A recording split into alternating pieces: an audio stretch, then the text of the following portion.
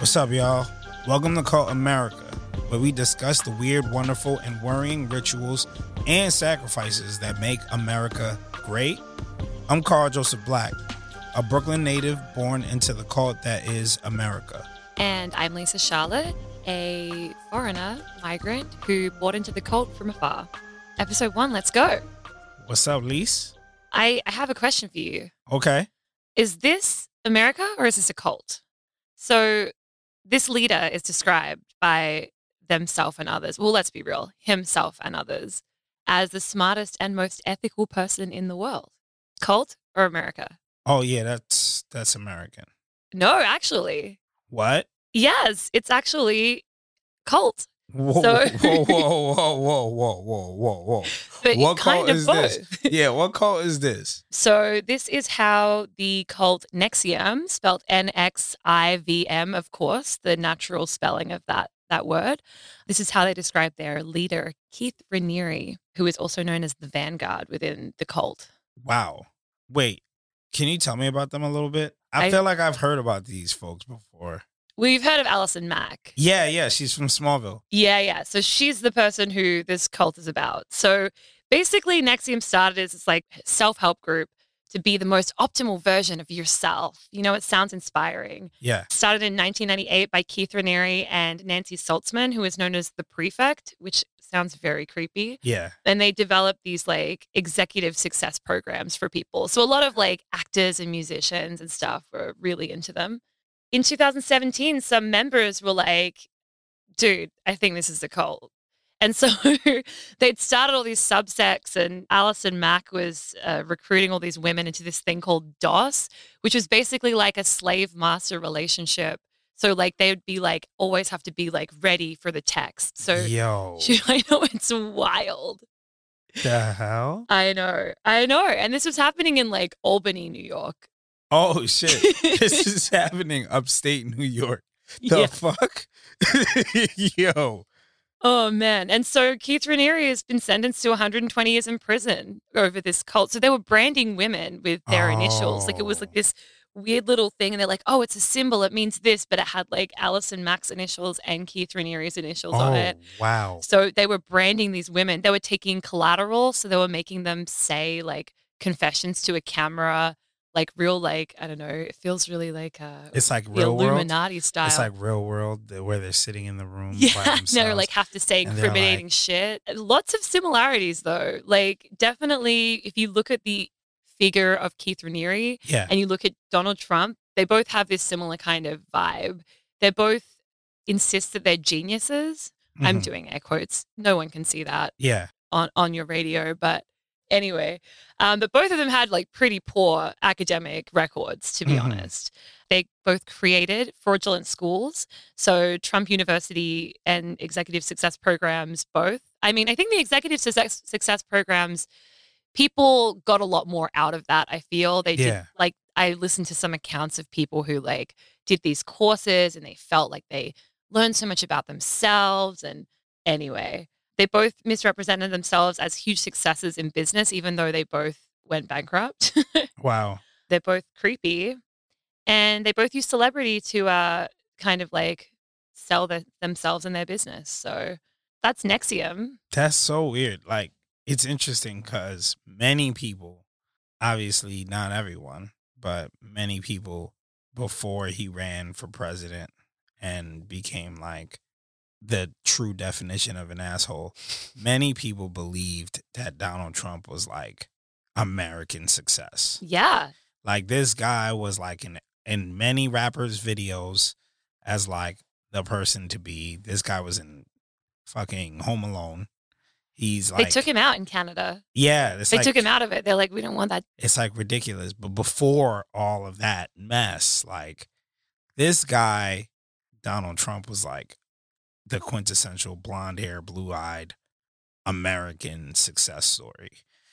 I mean, it's weird for me to understand because I didn't live here like pre this happening. Yeah. So I didn't really like, I kind of understood who he was sort of, but like we didn't really have that like following of Donald Trump in Australia. Like I think it's like an American that you knew existed. You didn't really know what he did. Yeah, this guy was like the guy you wanted to be. Yeah. For a long time. Awkward. Because, you know, his name was everywhere. He put his name on all the buildings. So if you're like in Midtown Manhattan or you're on Fifth Avenue or whatever, you're passing a Trump Tower or whatever. And like there's actually in Jay-Z's last album, the Black Album, the one he announced his retirement on, there's a song called What More Can I Say? And in that song, there's a verse where he goes, I'm at the Trump International. Ask for me. I ain't never scared. I'm everywhere. You ain't never there. Well, why should I ever care? Pound for pound, I'm the best to ever come around here. Like the mere fact that Jay-Z, like that's a flex. That's a flex. Being at the Trump International was a flex. Like being associated with him was an American flex, which is why, like, if you look at old pictures, you'll see like rappers posing with Donald Trump. He was a symbol of success, symbol of quintessential Americanism. And like the true meaning of the American dream, right? So it's like weird that he's just like, he's very similar to this Keith Raniere guy. Yeah, very, very similar. And the behaviors of the NXIVM cult were really similar to the sort of idea of like, you know, you have it within yourself to achieve the potential of the American dream. Like if you work hard enough and if you buy this course and if you do the work, you're going to get it.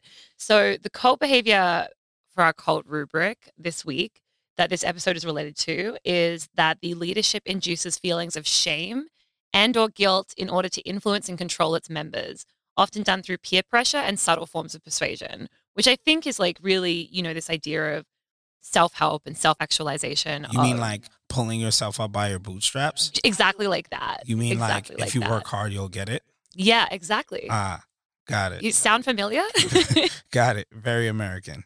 Very American. So before I get into the history of the American dream, I want to ask you, what is the American dream to you growing up in America? Wow. Okay. So I don't know, like the movies kind of told me the American dream was kind of getting that like big house, white picket fence, golden retriever dog, really expensive domestic vehicle or foreign vehicle. Mm-hmm. You know, a really nice, shiny Mercedes Benz, you know, also just like having a job that's, you know, one of the like top crafts. So usually like doctor, lawyer, banker, you know, CEO, engineer, kind of. Kind of. Yeah, engineer. I mean, kinda. I'm looking at your bridges. It looks like you could use some more. We could use some engineers. more engineers. Yeah. Yeah, we definitely have some crumbling infrastructure. Yeah, that was like the quintessential American dream. And for me, it's changed personally. Over the years, it changed from like the white picket fence to maybe like a New York City brownstone, right? Like whether it's in Brooklyn or Upper East Side Manhattan or something. Or like, and maybe not the super high flying CEO guy, you know, because it just looks like that person, that man or woman is just like stressed out all the time. Right. So then there's that. And just also just the freedom to kind of just do what you want when you want. And I think that's starting to become like the ethos as of late. But yeah, that's the American dream to me. I mean, yeah, the American dream has gone through a lot of iterations. The American dream is a phrase that was popularly coined in 1931 by writer James Truslow Adams, and he wrote a book called The Epic of America, which he actually wanted to call the American Dream, but they were like, nah, you can't call it that. So he just used it like 30 times in the text. Oh, yeah. That's how you do it. Yeah. And so his quote talking about the American dream is, it is the dream of a land in which life should be better and richer and fuller for everybody, with opportunity for each according to ability or achievement, which is pretty broad. Meritocracy. I mean, it kind of indicates that there is a meritocracy. It was written in the Depression, and it was kind of seen as an upward trajectory towards greatness, not greatness itself. So it's like the striving. Yeah. I feel like folks really needed that shit during the Great Depression. Folks need that shit now. Word.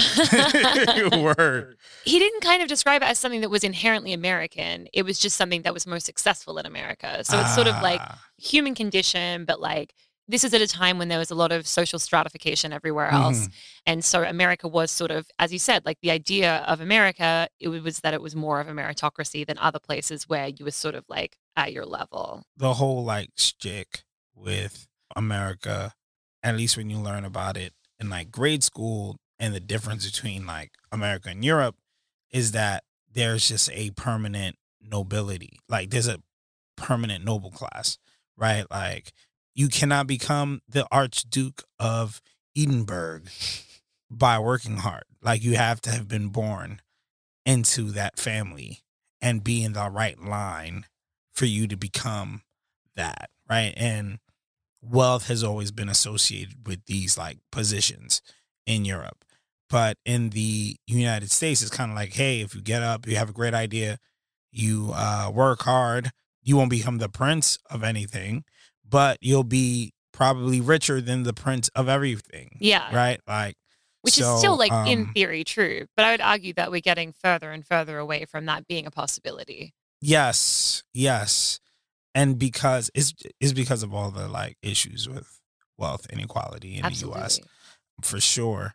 I would also say that there's opportunity inequality as well, just because of the way money flows in America. Like they're not like venture capitalists are not like going to Canarsie, Brooklyn saying, y'all got some good ideas. Nah, they're not doing that. But they're definitely going to Columbia, right? They're going to NYU. They're going to Stanford, Harvard, MIT, Yale, and then they're going to any organization that is closely tied to those institutions. Well, you know, rich white dude's been doing such a great job.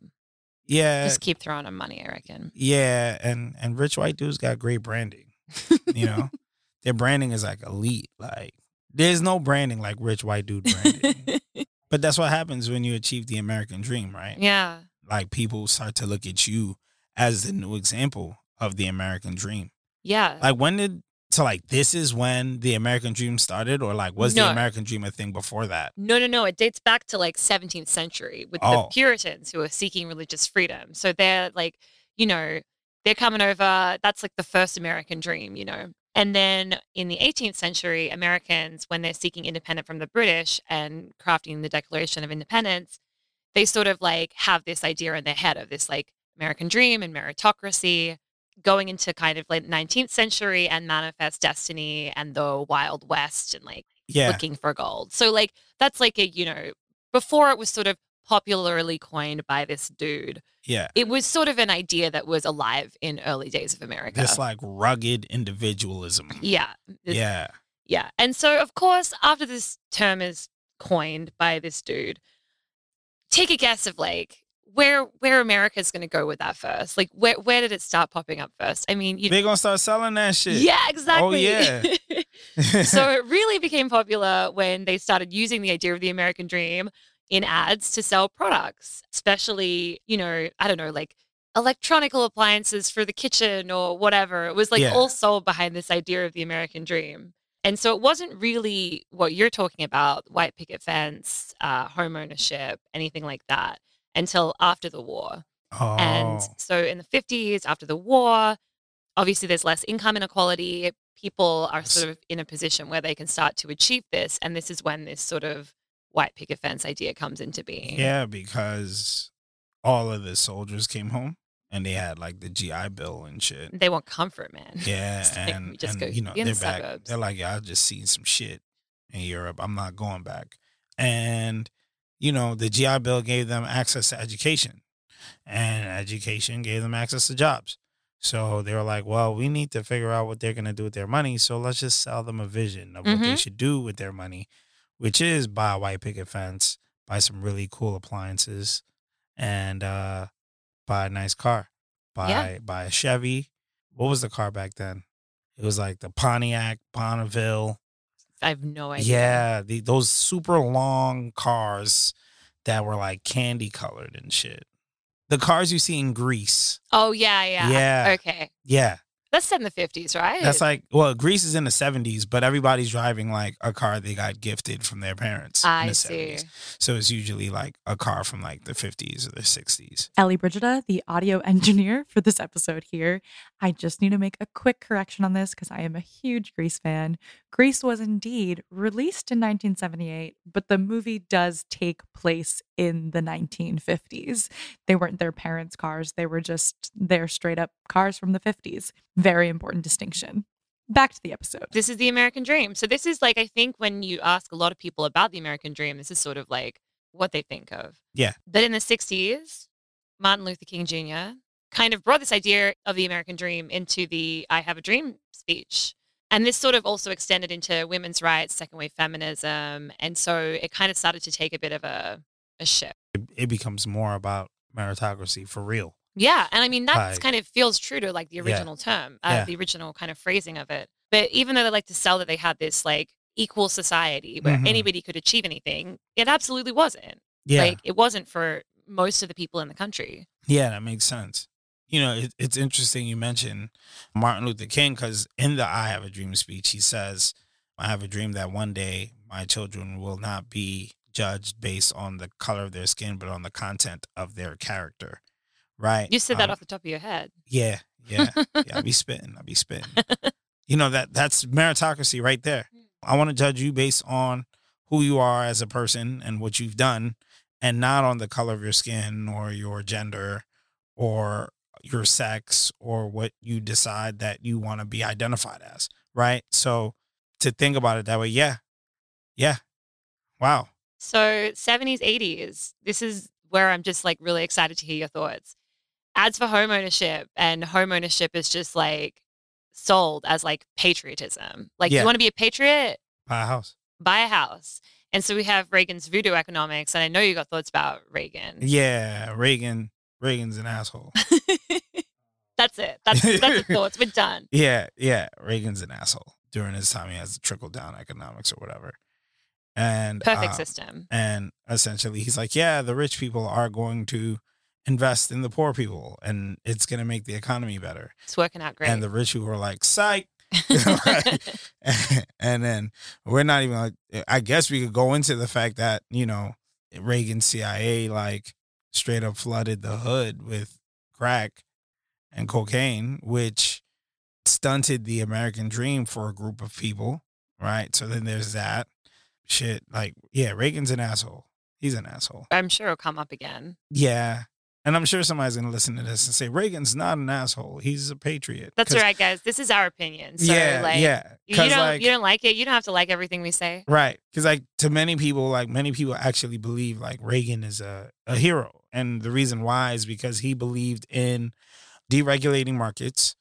And he believed that there was too much government intervention into American lives, which in some ways there were at the time. But I don't agree with his approach. He decided to take his hand off the wheel of many things that protected Americans. And as a result, Americans are still suffering today because of that. So, I mean, the thing that's like for me, so obviously Australia is a country that has a bit more of a government oversight into things like healthcare and everything. It is a bit more of a nanny state than here. And like there are pluses and minuses, obviously, to everything. But the thing that I sort of find really interesting, specifically when speaking about the American dream, is that the time when like the American dream, as it was like, as most people envision it, was most happening was when there was more government assistance and less inequality. So when people could buy houses, people were more able to buy houses when they had that baseline of care. And like, look, I've been pretty poor in my life. I've been poor in Australia. I've been poor in America. And like having that baseline of like healthcare security and all of that makes all the difference in terms of being able to like take a step up. Like when you have to worry about like being bankrupt if you fall over. Yeah. It's a lot harder to like actually move yourself up because you're so worried all the time. You're fixated on like being poor and not being able to afford things. And what if I get an unexpected bill or cost or whatever? I pay more in healthcare per month as like insurance here than I usually would spend in a year in Australia on healthcare at all. Yeah.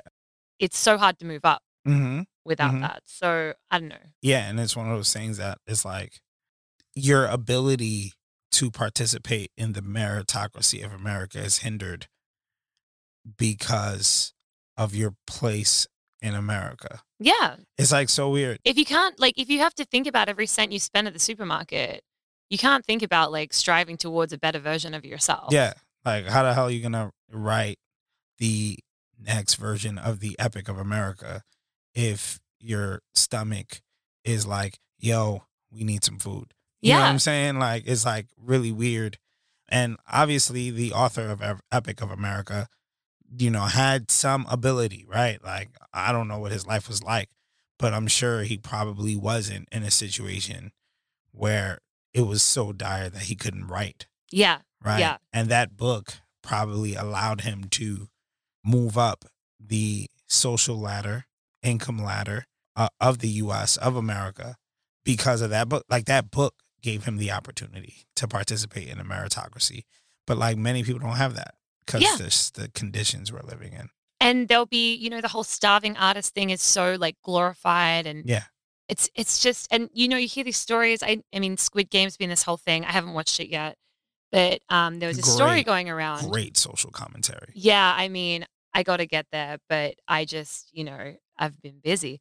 But it's, I mean, I was reading a story about the guy, and like, he's Korean anyway. I don't know how much it fits into the American dream, but the narrative was like, he wrote this 10 years ago, and he like went around and like people said no and like all this stuff, and they're selling this as like a great triumph. And it's like, well, this is like now the most watched show. Did they on talk Netflix. About the fact that he was like about to sell his computer for $600? Yeah, but they sell this now. Now that he's succeeded, that's an amazing story. But if he was homeless, then he's a failure. Yeah, but it's not a success story. Not in terms of like his work. His work is a success.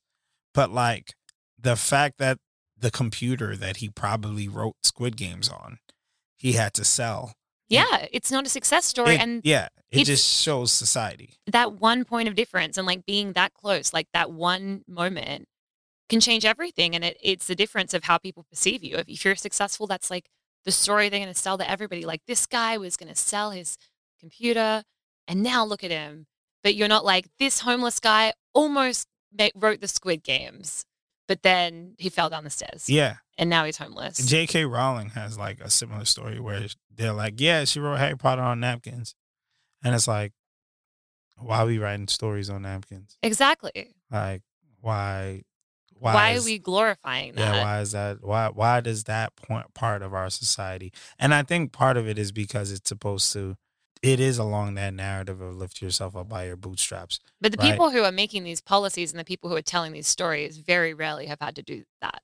Right. At that level. Yeah, like many of the politicians that are politicians come from not very, very well. I guess some of them come from very wealthy families, but at least they're like middle class. Yeah. You know? Yeah, they haven't ever had to like sit at a supermarket and be like, okay, I have like $10 and I've got to feed myself for like 3 days. Yeah. What can we do? Yeah. Okay, but to bring it back to cults, the cult that we were talking about this episode. Yeah. I mean, they use really similar tactics. They were like overworking these people, and this NXIVM cult, they were actually using caloric like restrictions. So they had this like slave master relationship, and they would like monitor, because it was a lot of these like people are like really like attractive young actresses, and they're trying to succeed, and they're like, I want to lose weight. And so they were actually starving them as well as part of like this. And it's a way that cults actually often, not just NXIVM, but a lot of cults will use this sort of like, and we'll get into it in future episodes, use this tactic of like starving people, overworking people so that they just can't think. Wow. And revolt. It's interesting because like so many different parts of our society, especially when it comes to entering institutions or or trying to join a craft or a guild, tend to have a similar process. Like, for example, like in law school, like they wear you the fuck out. They wear you out in law school. They wear you out they scare you your first year, and like they kick some people out and shit. So you like watch people get kicked out. You're like, I gotta work harder. Right. And then your second year, they like work you to death. And in your third year, they bore you to death. I guess it's because you made it. But then after you graduate, you think it's over. And then you have to take the bar exam. And the bar exam like there's so much law that you have to memorize that like you barely get sleep. You don't talk to family. You wake up, you study for the bar exam. I remember when you were studying for the bar exam. Yeah. I didn't speak to you for ages. Yeah, it's like 14, 15-hour days. You're like barely eating because you're so focused on your work. And then you take the bar and then you hope you pass, right? So it's very similar to what you just described about the cult. Yeah. And so people will be like, well, how could you be involved in this cult? But like, I don't know, Carl, how did you be involved in the law school cult? Like, these people thought that they were like on their journey to self-actualization, and they're throwing all this money at it, and they're working so hard, and they're like trying to lose weight, and they're doing all this stuff. And it's like, it's not that different from law school. Yeah. Or like, yeah, it's trying to be an actress, or, right. you know, it's not that different. So you can kind of see how it could make sense to people. Yeah. Yeah, because, you know, especially if you are around environments that tell you that this is the way, right? And we're consistently told that. Yeah. Like, if you're not working that hard, that you're like, it's glorified. Like, why are you leaving the office at 7 p.m.? Yeah. You should be here till 11. Till 11. What family? Yeah. Which I just, you know, I really don't buy into this. Of course. But anyway, we're moving into the 90s, early aughts. We get the 90s McMansion craze. Oh, which yeah. is like a whole thing, which is followed shortly by the 2003 Bush American Dream Down Payment Act, which subsidized home purchases and kind of like created this housing bubble. Yeah. Everybody was chasing it at that time. Everybody.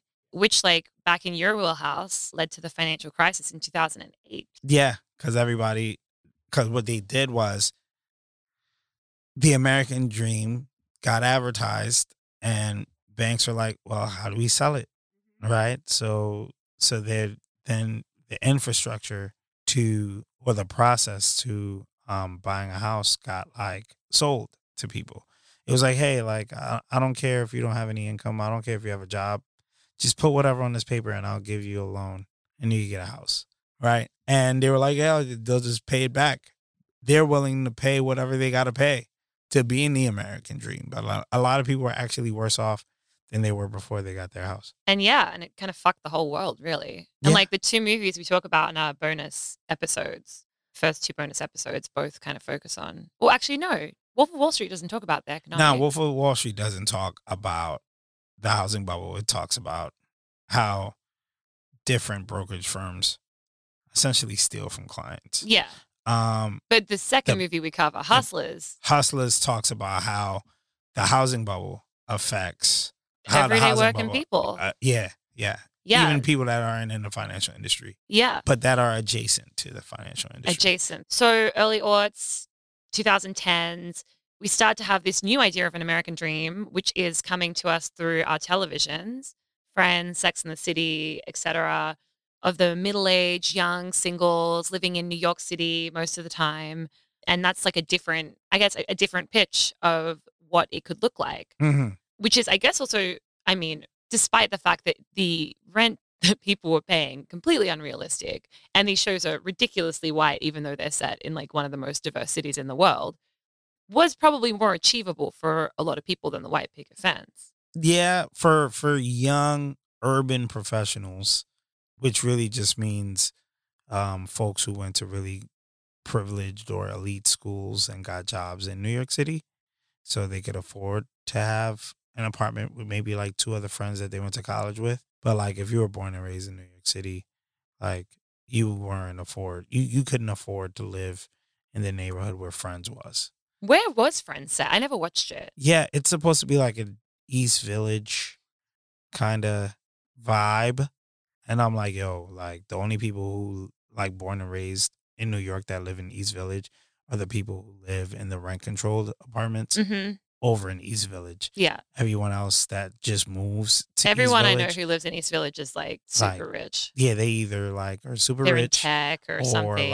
Or like they live in a fucking box, like a cardboard box inside of a building structure. It's that small. It's like ridiculous.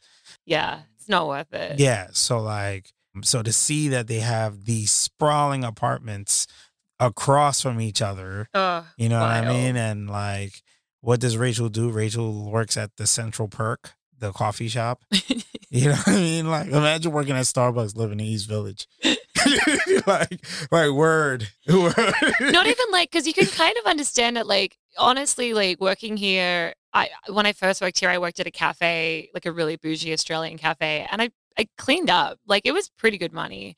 Was it East Village money? Nah, probably not. I mean, if I'd been working like every single day, I think I was only working like 3-4 days a week, but it was like a Tribeca brunch spot. Like the tips were pretty good. We split them evenly. Like I think I was making like, I don't know, 45, 50 an hour. Yeah. As a like barista. So, or like a bartender barista, which is pretty good money for like a day job. Yeah. And if you're working in the evenings in like some financial district shit, like you can make fucking lot of money. East Village money? You know what? Rachel probably had a sugar daddy. That's what it is. Oh. You know, I have deep regret that I never took any sugar daddy offers when I moved here because damn, that's like a whole thing in this city. Wait. What if we brought friends back and had Rachel have a sugar daddy? It's the only thing that makes sense. And Ross just had to get his money up. But you don't have to fuck a sugar daddy, you know? You don't have to.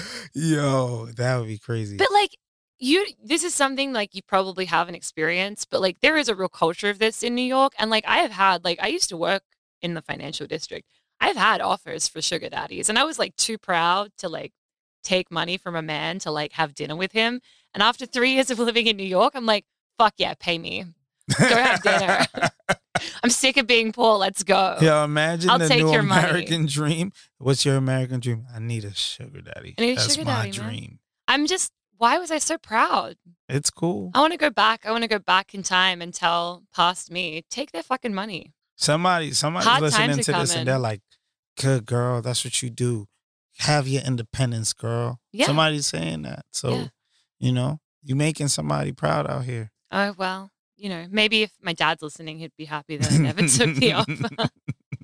All right. So we're back to the now. And the housing market's booming again, which is just, you know. Very weird. It's very weird. Yeah. I don't know. Do you've thoughts about that? Yeah. It's interesting because the whole living in the city kind of American dream thing is actually starting to shift back to what I would say is like the McMansion type of American dream where people are just like, I'm trying to get out the city. I'm trying to buy a house with more space. We don't know when we're going to be locked in them again. Like, we don't know when we're going to be locked in again. And I don't want to be locked into an apartment. You know what I mean? So like what you're actually seeing a lot on social media networks are people who are like buying their first house and like posting it on Instagram. Oh, and yeah. Other people are watching that shit and they're like, fuck, I need to get my own house too. Like, I need to get out of New York.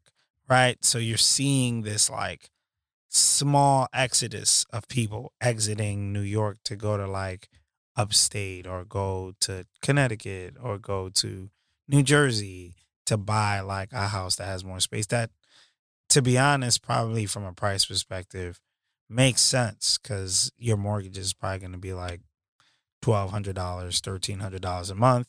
Your rent in New York is going to be like $2,000, $2,400 a month. So like maybe it does make sense to move to another place. The only issue is that opportunity won't be the same. But it depends because with the remote work revolution too, you might actually have access to pretty good work living away from a large city. Yeah, I mean, that's definitely shifted things. Yeah. I think also a lot of people like started to question like all this fucking money that was being spent on rent and stuff in the pandemic. And they're like, I could pay a mortgage for this amount. So people who have capital are like, well, fuck it, I'm going to buy a house. Yeah. And pay the same amount. For sure. It's interesting because like that idea, because like a lot of people see that as the American dream too. Like buying a house, then like getting rental income from the house. And but like cruising. that, yeah. But that's like specific markets. In New York, where you have a lot of renters, buying a house in New York and renting it is very, very possible. But if you're in like the Lehigh Valley, Pennsylvania, right? Like you buy a house, you ain't renting shit to nobody. Like it's just sitting there. Everybody's buying a house around you. like you gotta be like near some inner cities. Like the only way you're buying a house to rent it is if you're buying the whole house and not living in that house and renting it to someone else, which a lot of people are also doing. But you have to have so much extra capital to engage in that type of activity because you got to be able to have 2 houses. You got to have a house to live in and you got to have a house to rent to someone else so that they can live in it. But I guess that's how like the American dream is kind of fluctuating. You know what I mean? Like, and it makes me think about like, what is the standard American dream today? Like, what are you seeing or hearing are the trends for today's American dream? Yeah, I think we'll talk about this more after the ad break, but I think that like very simple things are now becoming the American dream. Like, I just want to be debt free. Like, I want to pay off my student loans. I like want to live comfortably, like not have to think about it. I think it's like shifted, for sure. And when we come back from the ad, we're going to hear some voices of people who are not us talking about what the American dream is for them.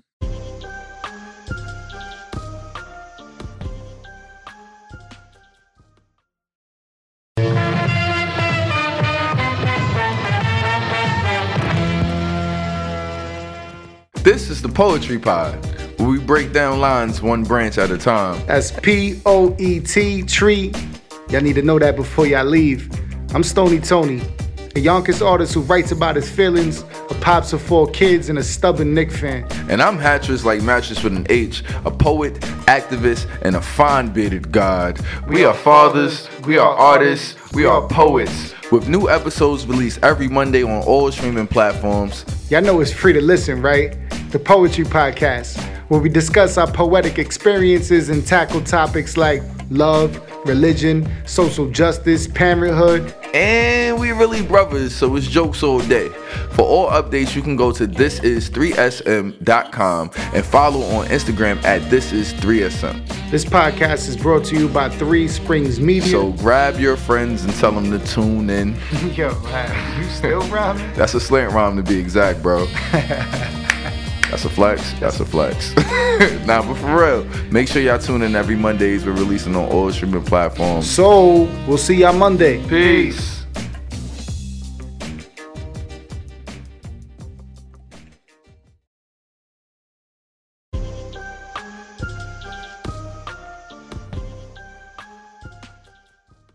This is Lisa Fatima.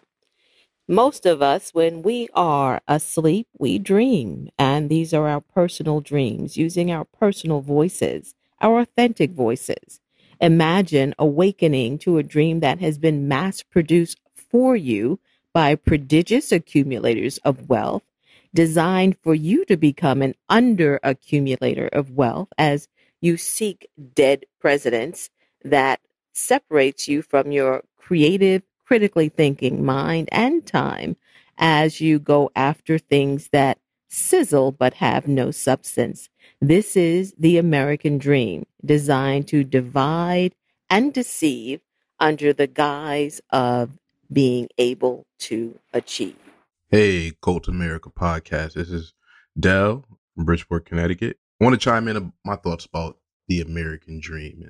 And this is complicated because when I was young, you go to school and you don't truly have a grasp of the version of history you're being taught. So growing up, I believed wholeheartedly in the American dream. And a lot of that's because of my parents. My mother is immigrated from Costa Rica. She was in her teens. And where she grew up was maybe a stone's throw from the rainforest. The town was so small, they didn't have paved roads. You had to go to the local church to get your mail. My father is from Clarksdale, Mississippi. And both my parents are born right around the time of some major civil rights landmarks. Mother became a school teacher, both successful in their fields. Outside looking in, they achieved the American dream. Now, mind you, even though my mother is born in Costa Rica, you would look at her and see, okay, you would think that's an African American woman. So she dealt with being an Afro-Latina in the United States. My dad, a black man from the South, becomes a police officer in the North, and attempt to get on the police force wasn't just this smooth thing. It was him and other African-American officers, their test scores were illegally thrown out. The police department didn't want to hire. Eventually, there was a civil rights lawsuit brought. The scores were readmitted and had a pretty successful police. But as I got older, I hit my teenage years, they started talking to me differently about the country and education and history. Mind you, my mother is a history teacher. So in school, she had to teach what was what she taught in the textbooks. She'd add in some more things. And my father, who even though he's a police officer, he is a very pro-black, militant-minded black man.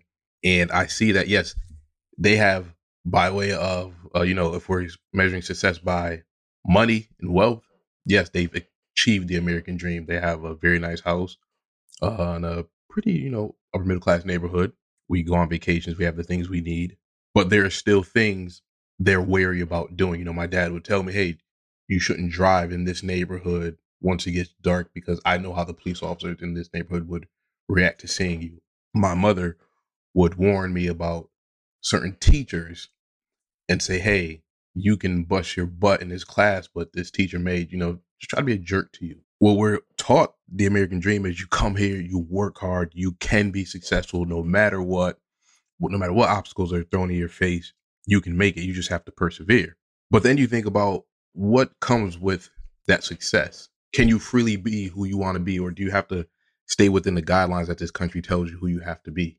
We see the attempts by certain people with certain political ideologies to undercut. So I would say, to me, the American dream is, I don't know if it's truly achievable. If success is going to come with caveats and, certain stipulations, well, that's not really success. It's doing things within the confines of what someone's given you, that people can see that if everyone truly isn't able to achieve this dream, then it's not really a dream. We have some educations in some localities in this country that are just horrible. Can a child truly achieve the American dream if the school system lacks basic necessities, up-to-date textbooks, a hospitable learning environment? You have some schools in Baltimore that have no heat in the winter. Well, how can you focus on learning when you're freezing? The classroom is so chaotic. How can you learn if you want to learn? So I don't think the American dream is attainable for everyone. Hi, my name is Crystal, and I currently live outside of Denver, Colorado, but I'm originally from North Texas. For me, growing up in a small town just south of the Oklahoma border, the American dream was to get married, own a home, and make the best dish at the church Sunday potluck, and raise your kids to love Jesus, hunting, and being a patriot. The idea of patriotism was very tied up in your identity as a Christian, and that identity was very white and very heteronormative. The idea was you could achieve all of this no matter your background if you just worked hard enough. The people who didn't achieve that, well, they just needed to pull harder on their bootstraps. This picture of the American dream it came with a lot of shame for me. I saw myself as white trash. I did come from a very hardworking family, but we were very poor. There were times when the power wasn't always on, or groceries were hard to buy, and we had to rely on family or our church to make it by. Even whenever I stepped away from college to raise my son as a single parent, and out of that create a very successful career for myself in the financial industry, I still didn't feel successful because I wasn't checking every box on that American dream list. It took me more than 30 years to reconcile who I was outside of that identity. At 36, I did come out to my family as queer, gender fluid, and an atheist. And even though my family was super supportive, I still struggled with that. And I still struggled with the idea that I was not fitting in with that idea of the American dream. I feel like the American dream can be detrimental, especially whenever you get into the small pockets of society where that's their only identity. They want to hold on to it and fight for it at all costs, and they feel threatened by anything that deviates from that ideal. I feel like it is the core of a lot of what is wrong with this hyper patriotism, this hyper American identity that we have. And I just wanted to share my thoughts on it. My name is Chukwuemeka Chukura. I'm from Nigeria. I currently live in Brooklyn, New York. American dream has always been sold as something that's universal and achievable for all, regardless of race, gender, ethnicity, or your socioeconomic upbringing. But as we all know, that is complete bullshit. And in terms of my experience from living in Texas and then living in New York City, the American dream seems to differ based off of the region you live in. At least from my experience in Texas, it seems that most people were just happy with the quote-unquote typical of what you consider the American dream. Get out of school, get a job, wife and kids and settle down and make more miniature versions of yourself, as opposed to being in New York where everyone wants a voice and everyone wants a passion. Everyone is a creative podcaster, a photographer, a videographer. Here it seems the American dream is a lot more in having a voice and being part of the table. So I absolutely freaking love hearing these perspectives from around the country. So like we both identified that we had a very New York perspective on America.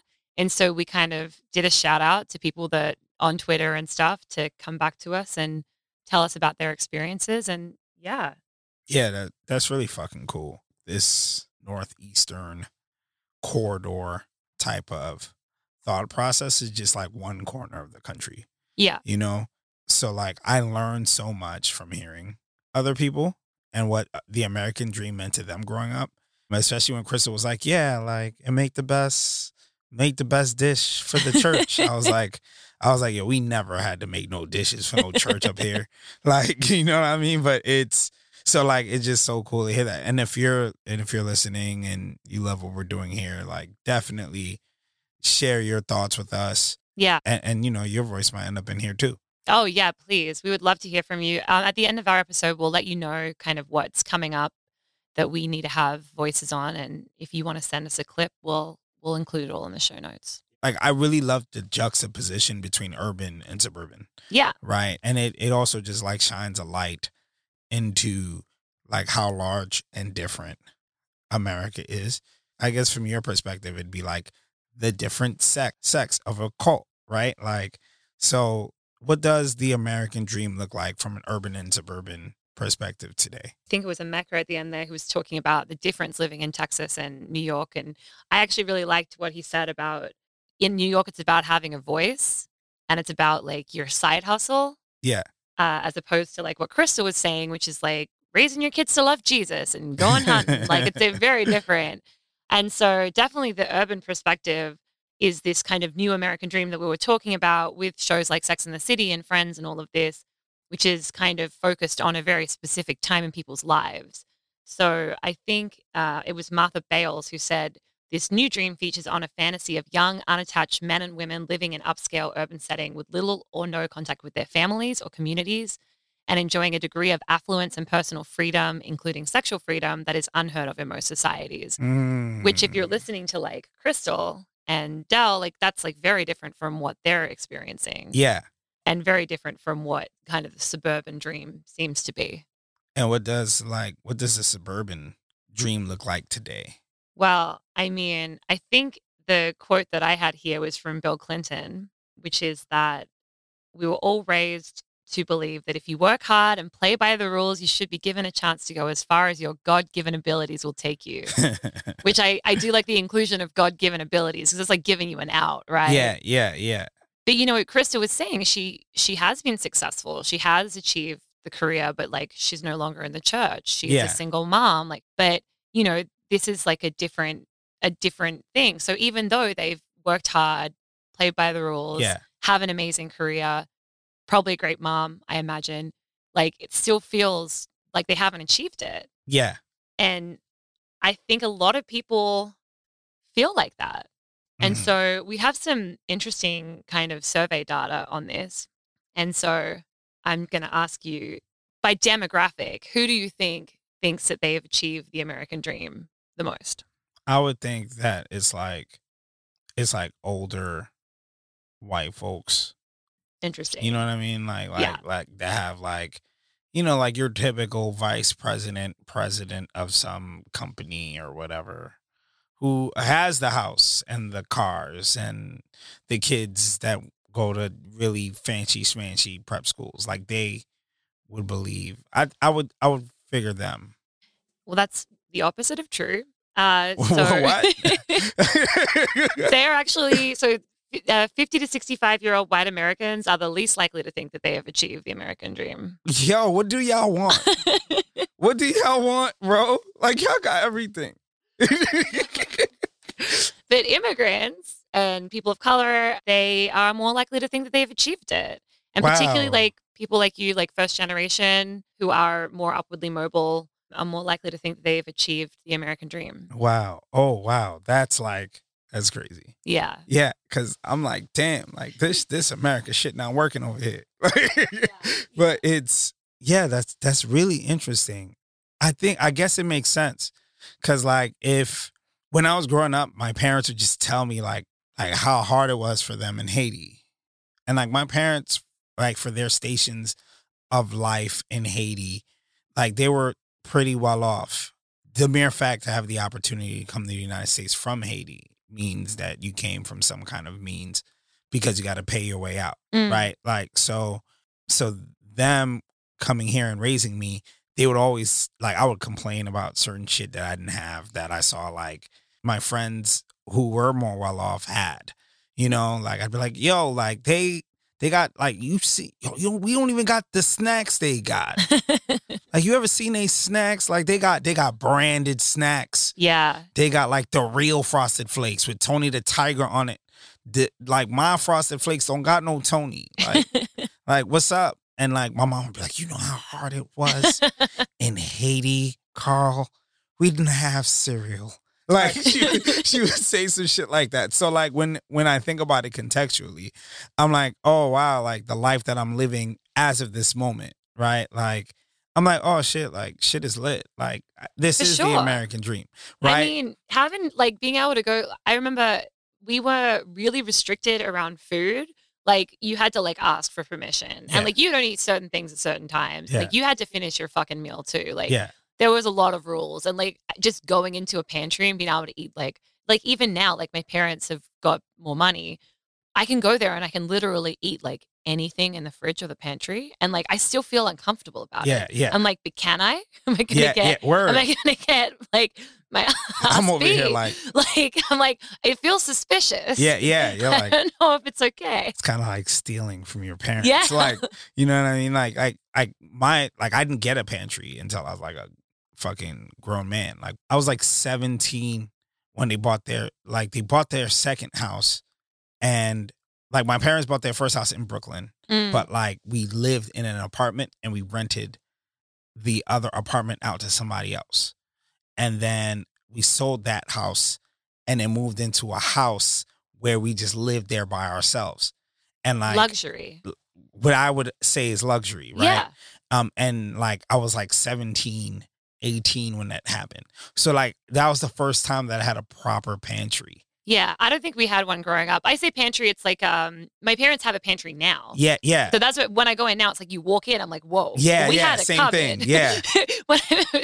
We had a cupboard with the food in it. Right. You know, like, yeah. That's not a pantry. That's a cupboard. Like, and that's what I had. Growing up, I had a cupboard with snacks. Yeah. And they were like snacks that were non-branded snacks. They were like regular store brand snacks. Of course. But then like, when we got this house and we lived in a bigger house, we had a pantry with branded snacks.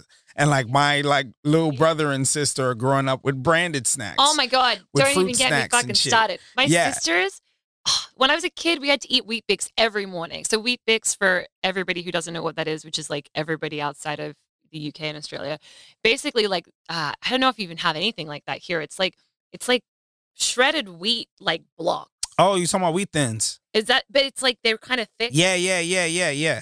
And that was it, like for breakfast, and like maybe you could put some like honey on it. Yeah. But I had Wheat Bix every morning, and then I would go back to visit my parents after I grew up, and my sisters are eating like whatever the fuck they want for breakfast, like toast. Like they've got like 5 different cereals. They have different things every day. Sometimes they have eggs, and I'm just like, what the fuck is this shit? You got breakfast anything. Heaven. Yeah. Everything. They got several different types of bread. They got fruit bread. They got white bread. They got whole wheat. They got everything. It's luxury. That's crazy. But yeah, I feel like parents are always like, I don't know if you ever watch Monty Python, but they have this skit where they're all talking about when they were young, they had to do this, and it like descends into madness. I'm sure, yeah, because like my uncles used to say, I used to walk 3 miles barefoot on rocks to go to school. How dare you complain about the bus? Like, you know, and I think that's what like contributes to the statistic that you told me where, you know, immigrants and first gen, right? Like feel like the American dream has been achieved because just the places that some people are emigrating from are, from an infrastructure perspective, so different. Yeah. And then at, first generation kids, especially if you're growing up here, but your parents are raising you, you're like taught to appreciate what you have so much. Then when you get a bit more, you're like, wow, like I achieved the American dream. Right. But like comparatively, when you think about like motherfucking Elon Musk or Jeff Bezos or some shit, like when you look at them, you're like, these motherfuckers is going to space and shit. Like, ain't that the American dream? Like, I mean, Elon Musk isn't even American, so right, and he's out. He's already out there. He's out. Well, maybe he's one of the folks, the immigrants that was in the statistic in the survey. He's like, I got it, man. He's like, yo, yeah, this American dream shit is lit. I love it. But I mean, the idea of the American dream is still alive and well. Like in a recent Pew survey in 2017, 36% of people said they were already living the American dream, and 46% said they were on their way, which is like pretty high numbers, really. Yeah, that's pretty high. That's a lot of faith. That's what's up. It is. I mean, you guys are doing well with this cult shit. Like, you got people believing they're doing it. Like, if you're looking at the statistics of what people are making, like, it doesn't really match up. Yeah. But here are the common characteristics of what people say they think is the American dream. Freedom of choice of how to live life, which I think is like what you were talking about at the top of the episode. You're like, I don't want to be a CEO necessarily. I want to like have my choices. Good family life, comfortable retirement, making valuable contributions to community, owning a home, having a successful career, and becoming wealthy. Wow. So they're like the main things. I wonder how this like structures out politically.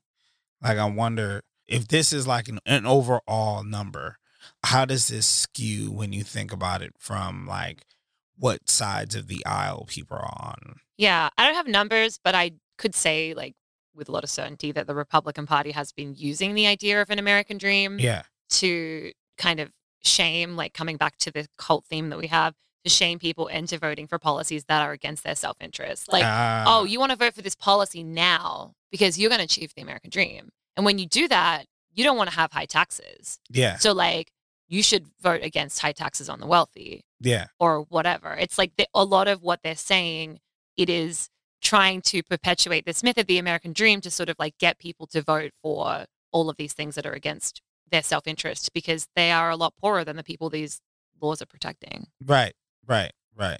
And I mean, I think a lot of the housing boom right now, Trump really did use the idea, like he conflated the American dream with owning a successful business or an expensive home. And there has been some speculation that this has also contributed to this recent housing market trend. Like, he really did bring that idea back of, using it for his benefits. So on the right, that's sort of how it looks for me. I think for the left, it's really around that, like Martin Luther King, I have a dream, politics of recognition kind of idea of like, the American dream is only a dream if everybody is equal opportunity to achieve it. Yeah. And it is not fully defined, but the opportunity to achieve it should be equal to everyone. And so Charles Taylor in The Politics of Recognition, he speaks about the politics of difference. Mm-hmm. And so instead of saying we're a meritocracy, investing in programs like affirmative action to kind of help people to be able to achieve that, whether or not they came from wealth or not. But ultimately, this still comes down to an idea of needing to like civilize based on Western civilization and Western ideas of success. Mm-hmm. So it's still flawed, basically. Essentially, Charles Taylor is like, the American dream is equality of opportunity. Yeah. But not necessarily equality of outcome. Yes. Which I think is, I guess, coming back to like everything that everybody said, but I don't think it's the way that it's always experienced. Right. Because it is kind of shared as this monolithic idea, even though it is about opportunity. Right. But instead of it being kind of this optimistic message, I think, like on what Krista was saying with their contribution, is that instead of feeling hopeful about the American dream, they felt a great deal of shame. Yeah.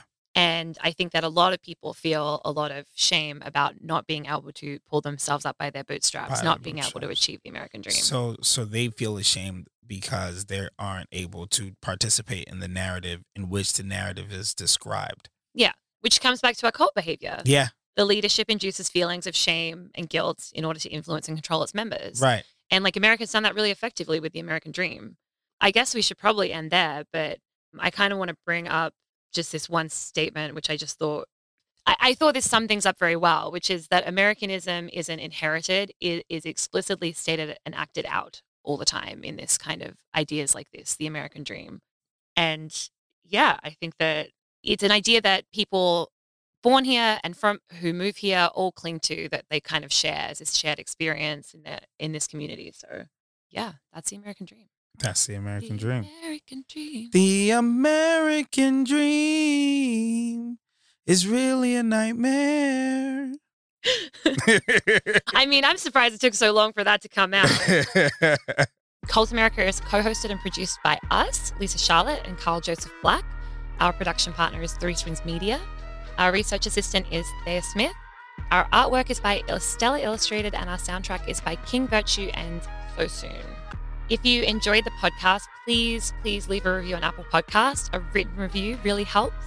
You can also access bonus episodes on Apple using the subscriber feature or on Patreon at patreon.com/cultusapod.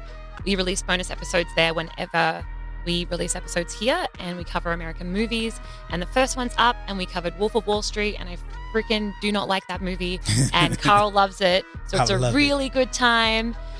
You can also contribute to our podcast, as you heard today. The next subject that I guess we're collecting soundtracks for is for our episode on the migrant experience. So if you have some thoughts about the migrant experience, if you are a migrant, if you aren't a migrant, if you know a migrant and you want to share your thoughts, particularly if you're outside of the main, like, big cities in America, we would love to hear from you. If you want to get in touch, please head over to cultusapod.com, where you can leave comments on episodes or contact us through our contact form.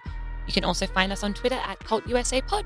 And thanks for listening. We'll see you next time. See you next time. I said my ancestors ain't fight for me to be taking shit from no crackers. I said my ancestors ain't fight for me to be taking shit from no crackers. Got that bishop up in they chest. That's what got my king and queen captured. Running through the chutes and climbing up ladders. Trying to duck the noose they used to freeze taggers. Traveling the routes to move to free status. Had to be the best at hide and seek. Shamalama. My ancestors ain't die for me to be answering to no masters.